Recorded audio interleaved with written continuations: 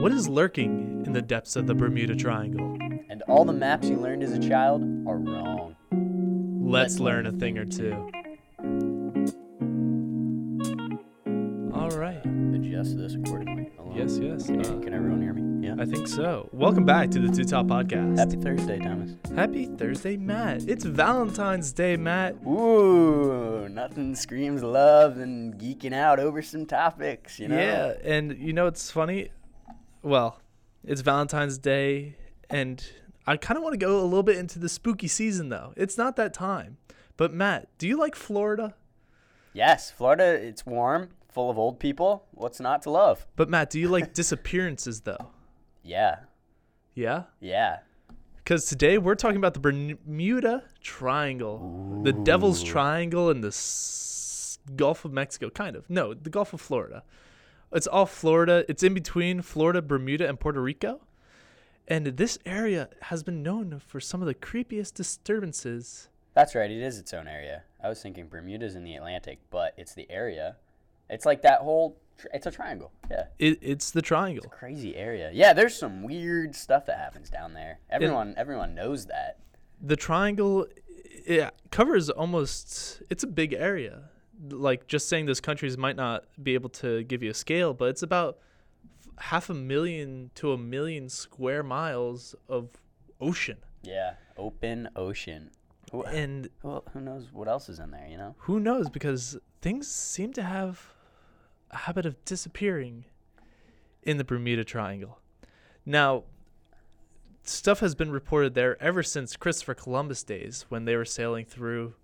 They said there's weird weather patterns and there was crazy lights in the sky. Yeah. But I mean, you're on the ocean for a couple months, like, who knows? I'm sure you see a bunch of crazy stuff, yeah. But one of the most incredible stories of the Triangle legend is actually the legend of the USS Cyclops. Now, the USS Cyclops. Oh, a ship. Yes, that's right. it's a ship. I'm familiar with this one. Let me tell you the story of the USS Cyclops. So, in 1918, the USS Cyclops disappeared, but it was no small ship. This 542-foot-long Cyclops launched in 1910, and it served as like a fuel ship. It was filled with coal to refill the boats during World War I. So while it was on its way from Salvador, Bali, all the way up to Baltimore, Virginia, it never arrived. And it never did its stop. And it disappeared without a trace. So they're like, where the heck did this giant ship go? This was no small ship. It was the largest fuel ship in the U.S. Navy at the time. There's no trace of it. There's no distress signals. Yeah. All the crew, 306 people, all disappeared without a trace in the Bermuda in that area. Huge. What? Yeah, and they found no wreckage, right? No, it's actually considered one of the largest losses of life in the U.S. Navy history, not involving combat. Wow. And 306 people? It remains a mystery. No one knows where it went because its last stop was in Barbados, and then its next stop was supposed to be in Baltimore.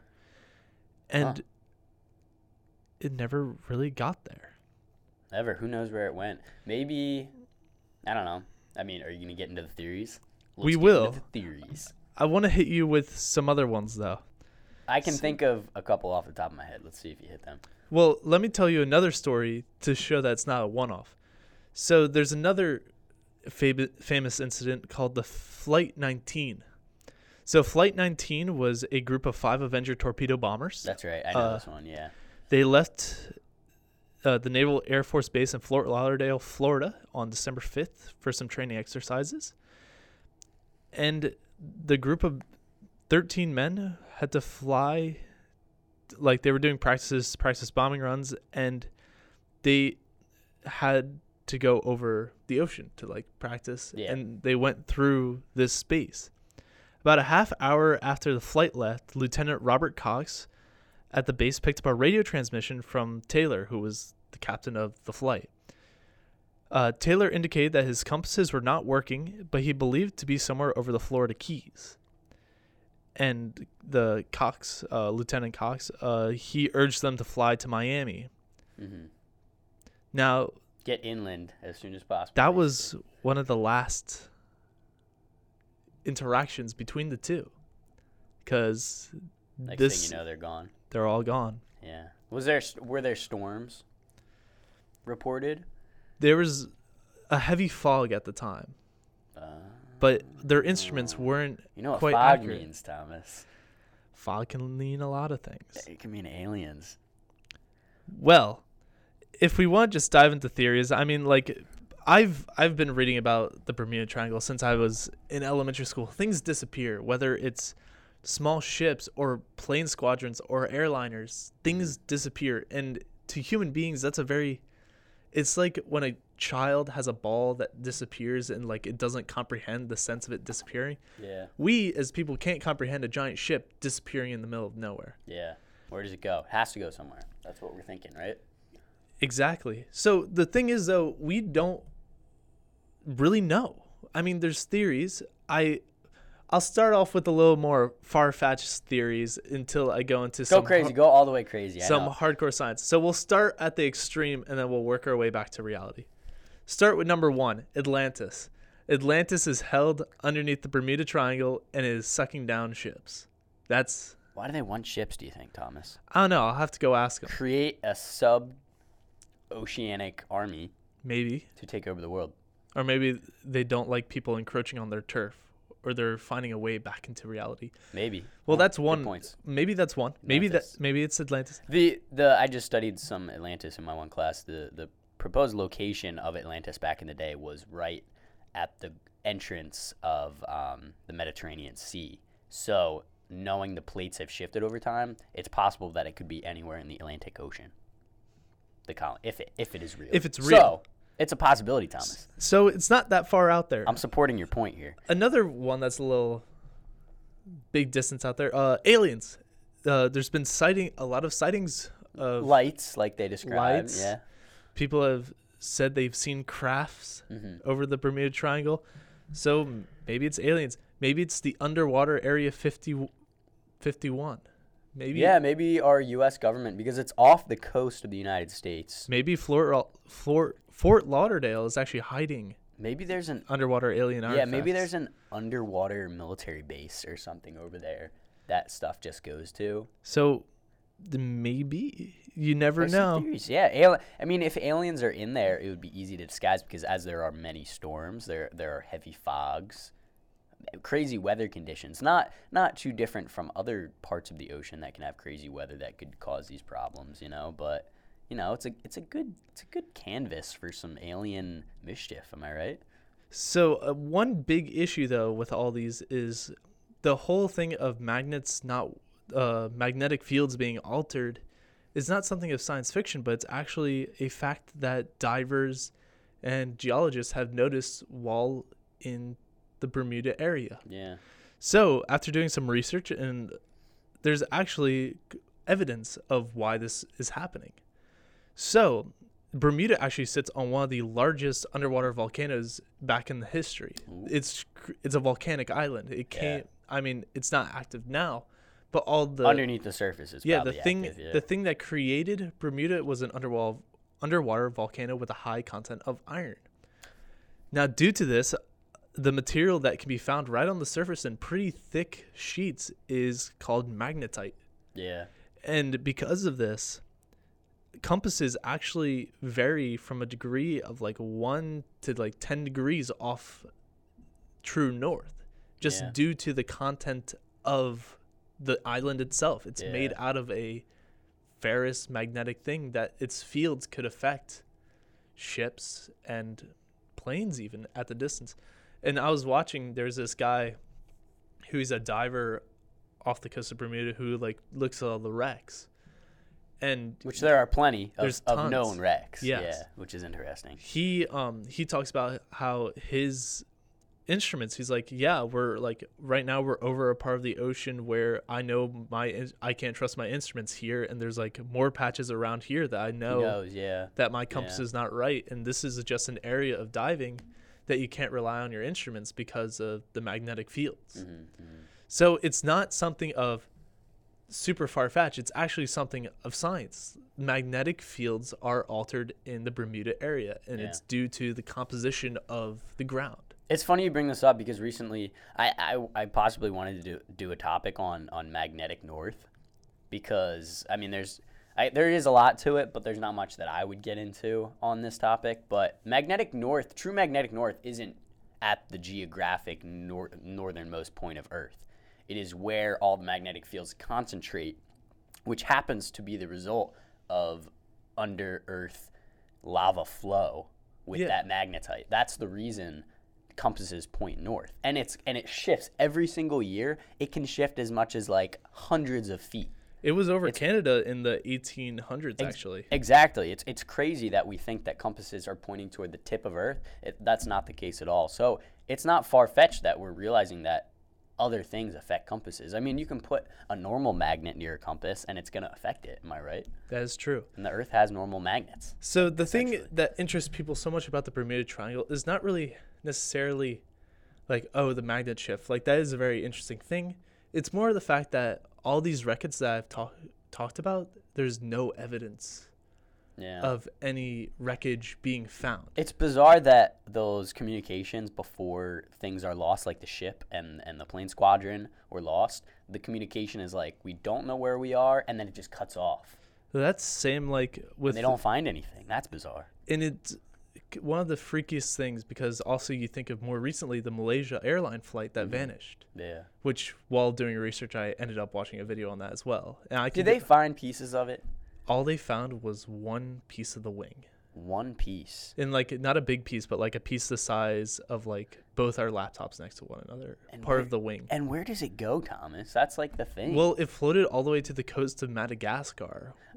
I understand that the ocean is a huge place, but also technology is really good and they can track currents. So So we have a pretty good chance of finding things. Am I right? So the fact that we don't find things is what always scares us because I feel like we hate not knowing where things are, That's the fact. Yeah. and Yeah. having a whole squadron of planes or the largest tanker ship around World War I just vanish.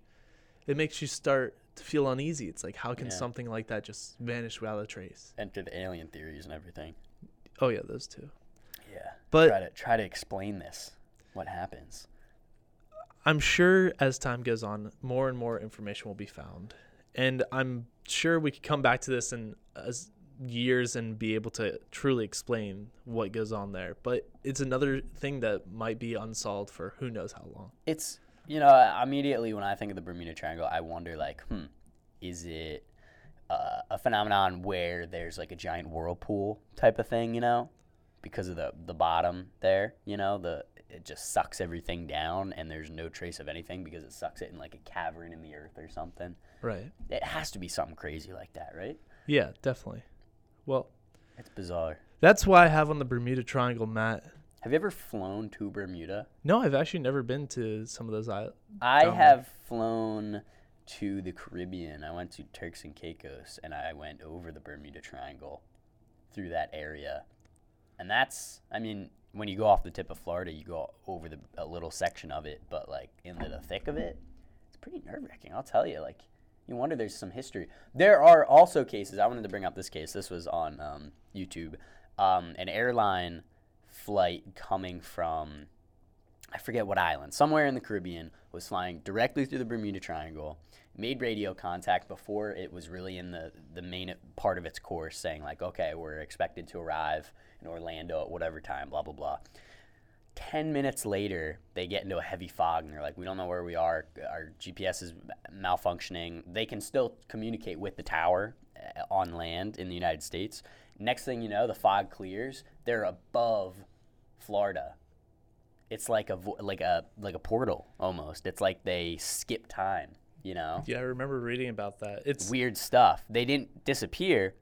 They it's shot forward. Maybe it's interdimensional. it's like they traveled they traveled 15 minutes, but the distance they traveled was more equated to like 45 minutes worth of travel. Yeah, exactly. It was weird. It was like a really weird thing. And everyone was fine, but they just couldn't explain it. And they like passed the airport or something. That's bizarre. That's where it gets funky. I'm not one to put away the crazy thoughts of like interdimensional travel, because I don't know, dimensions might be real, because if humans can perceive the idea of having alternate dimensions, maybe it's an actual thing, you know? I just don't know if they're hanging out over Florida, chilling in Bermuda. It's funny because you're already in like a paradise area, nice weather. I mean, yeah, there are hurricanes there. That's where the hurricanes kind of shoot up the coast, the southern part of the East Coast. You know, hurricanes around there. But like, I don't know. It's a nice area otherwise, right? Yeah, it's pretty cool. Well, it's an interesting thing. It's interesting. It's funny because that area is situated between Bermuda, the United States, and some other islands out here in the Caribbean. You know, so it's kind of almost an enclosed area, whereas the rest of the ocean, the Pacific, Atlantic, are huge. They're ginormous areas of water that we never. I mean, we do lose ships and planes out there, but normally we can explain what went wrong. There's no weird phenomena happening. Which is really weird because, like, how come we can't control this small triangular area, whereas the rest of the world is a little bit more conquerable? Bizarre, right? People want to know what goes on, and they don't like being unsure of things. Yeah. So, but also, people love this stuff. They eat it up. Any of these mysteries, Folklore. Conspiracies, folklore, like, where did it go? I have 1,000 different theories, red lines. You got the string going everywhere, trying to make connections, trying to find out what's going on. You got a bulletin board in your back closet. But it's just one of those things that we won't know for who knows how long. You know what? The day we do learn some breakthrough evidence, it's going to be really cool. We're going to be all over it. It will be really cool whenever that happens. Or something else disappears. I hope no one gets hurt. I hope someone disappears and then is found. And then they have a cool story to tell. That would be cool. That would be cool. That'd be very cool. But Matt, that's enough on the Bermuda Triangle for now. Let's shift it, Thomas. Yeah, let's move on. Thomas, I might be embarrassed to say I sat down for a half hour the other day on YouTube. I love YouTube so much. I watched a half-hour-long debate between a flat earther and an astronaut. How do you think that went, Thomas? It was a lot of he said, she said stuff. Yes, absolutely. There were some crazy facts that I had never even heard of. I'll tell you, the flat earther, ridiculous. Didn't stand a chance. It was an astronaut, very respectful guy. He was nice to the other guy, but he obviously was qualified to talk about Earth. He's seen the whole thing. He has seen it from outer space, so he knows that it's curved. The flat earther made some very interesting points, I'll admit, but science, you know? Yeah. You know, he was tied in with a little bit of ideas of religion, so there was some wiggity whack there. You know, nothing wrong with that. There's all sorts of opinions. You can have whatever you want. But I'm just going to say an astronaut saw it from space, and he was trying to prove and explain that he actually saw it from space. Now, did the flat earther believe that he actually went to space? No, he was like, that's a hoax. And he's like, because you're an astronaut, you're part of one of the biggest conspiracies, the government's. And the astronaut was like, well, I was not an astronaut for NASA. I was a private company astronaut. I went up because I paid a ton of money to go into orbit because I wanted to do some research on my own because he owns a video game company. He's like, I don't have any relations with any government. I had to get approval by the government, and that just like set the flat earther off, you know. He's like a kid, and all the comments were very funny. His face. I'm not shaming flat earthers, but I'm shaming flat earthers. I don't know. Well, first off, it's not flat. We'll start there. But it's not. Yeah, who would have guessed? I'm not going to talk about flat Earth today, though, but this led me into a topic of understanding the spherical nature of Earth. Do you know what the main map we look at is called? The Mercator. Mercator. Yeah, you know it. The Mercator projection. It's the map we've been looking at since, kindergarten? Yeah, around someone in every classroom. So because the Earth is roughly spherical, every flat map will distort our map. So are you familiar with any of this distorted maps and how we perceive a flat map in terms of looking at a globe? It's different. It's not right. So the map that we know isn't actually what Earth looks like from above. Yeah, it's a translation on a flat surface, but it doesn't give us a true accurate depiction of space and distance between things. So to give a little background, the Mercator projection, which is the one we know, you see it on your pull-down board at school, or most schools. I'll get into other schools, don't use it. Made by a Danish cartographer Gerardus Mercator in 1569. If you make the map, you get to name the map. Early cartographer. And I'll get into this. You can use your name for other things, too. It's been widely used for centuries, including today in various forms. Google Maps and other online sources use it. Although, as of 2.5 weeks ago now, Google Maps updated their map from a Mercator projection to a spherical projection, a globe. Oh. They just did this as we speak, Thomas. So it's now full globe. It's full on globe. So when you zoom out on Google Maps, not Google Earth, just standard Google Maps, it will turn into a sphere, which is accurate, which is the way it should be, because that is how to get a true relative distance, Right. So nothing is distorted. So this map preserves directional bearing, the Mercator, presenting rhumb lines, which are imaginary lines that cut all meridians at the same angle as straight lines, thus making it a useful tool for navigation. So when you look at a flat map, the lines are straight across it. Am I right? They're not curved at all. They don't curve up. They don't curve down. They don't alternate. It's straight lines. But if you've noticed closely, do you notice anything about the lines here when you look in the middle and then you look out here? Yeah, the lines towards the top and the bottom are more stretched. Yeah, they're stretched out. So it does compensate for the Earth being curved, but to put it on a flat plane, you need to distort the topmost part of the map and the bottommost part of the map.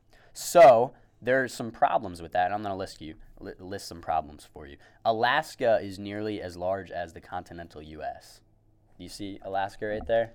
Yeah. That's almost the size of our entire country. That's completely false. Alaska is not that size. It's huge. So when you're a little kid and you're looking at Alaska, you're like, wow, Alaska, so much wilderness. It's not as big. It's a big place, but it's not as big as we actually see it on this map. Greenland is roughly the same size as Africa. See Greenland right there? Yeah. Ginormous. Honestly, in this map, it looks bigger than Africa. No, not true at all.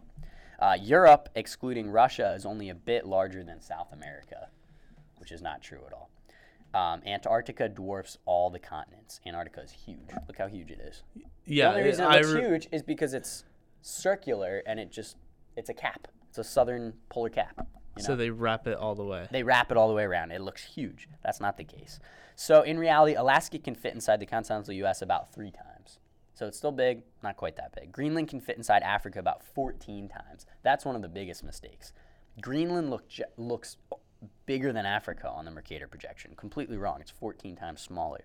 South America nearly doubles Europe's landmass. Antarctica looks like the second smallest continent in reality.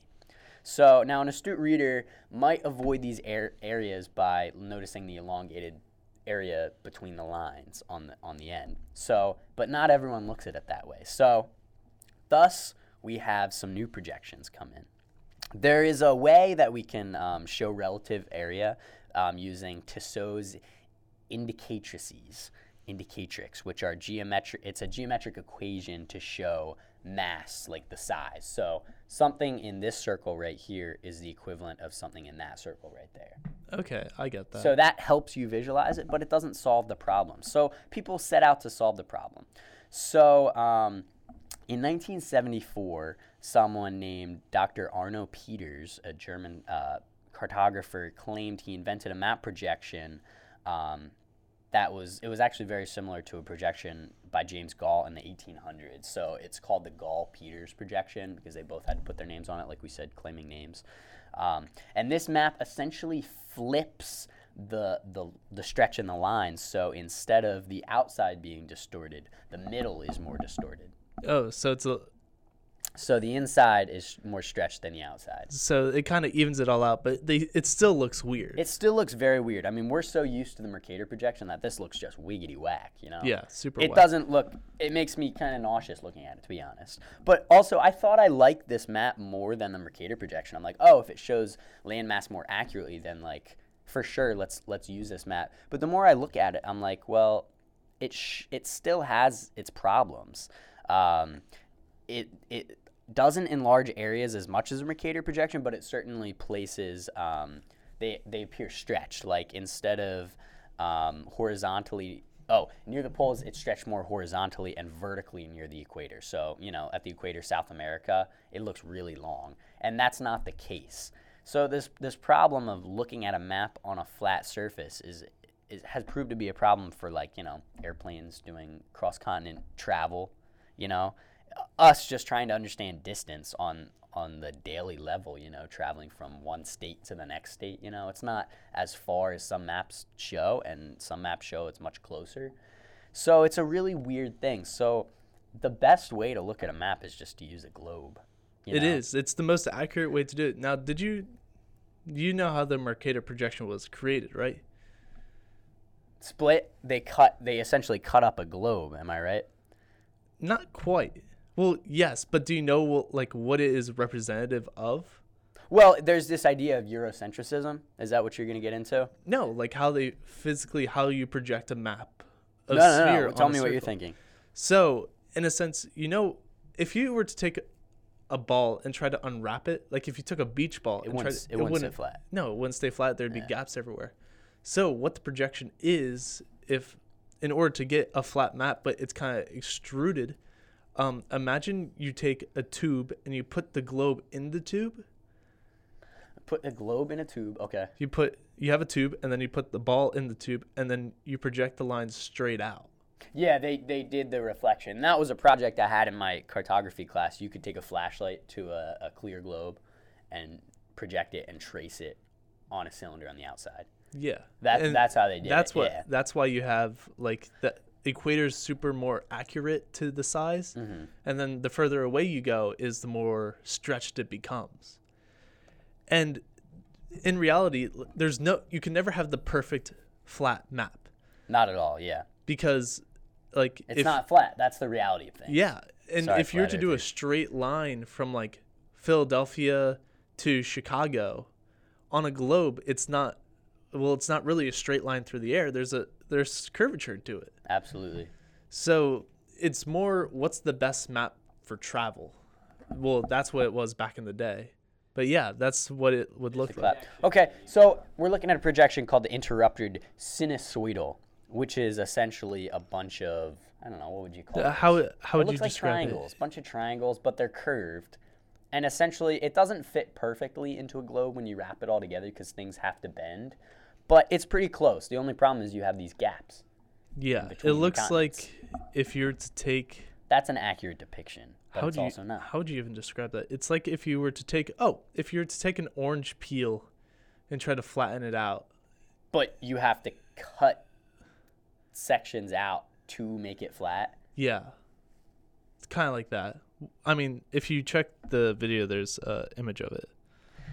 But anyway, the best way to project a map, though, is using a globe, but there are equations we can use, such as azimuthal maps for navigation. It shows it compensates for the curvature of Earth, so you can draw straight lines, but it will show you relative where you will pop out if you go straight that direction. So that's something pilots will use while flying across the ocean and stuff.